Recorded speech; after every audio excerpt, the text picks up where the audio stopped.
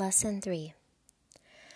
I do not understand anything I see in this room, on this street, from this window, in this place. Apply this idea in the same way as the previous ones, without making distinctions of any kind. Whatever you see becomes a proper subject for applying the idea.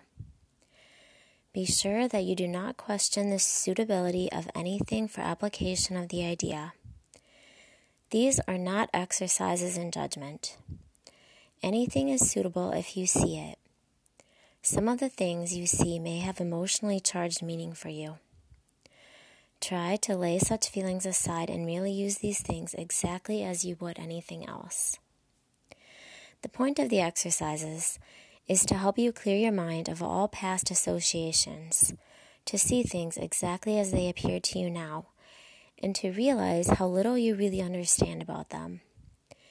It is therefore essential that you keep a perfectly open mind, unhampered by judgment, in selecting the things to which the idea for the day is to be applied.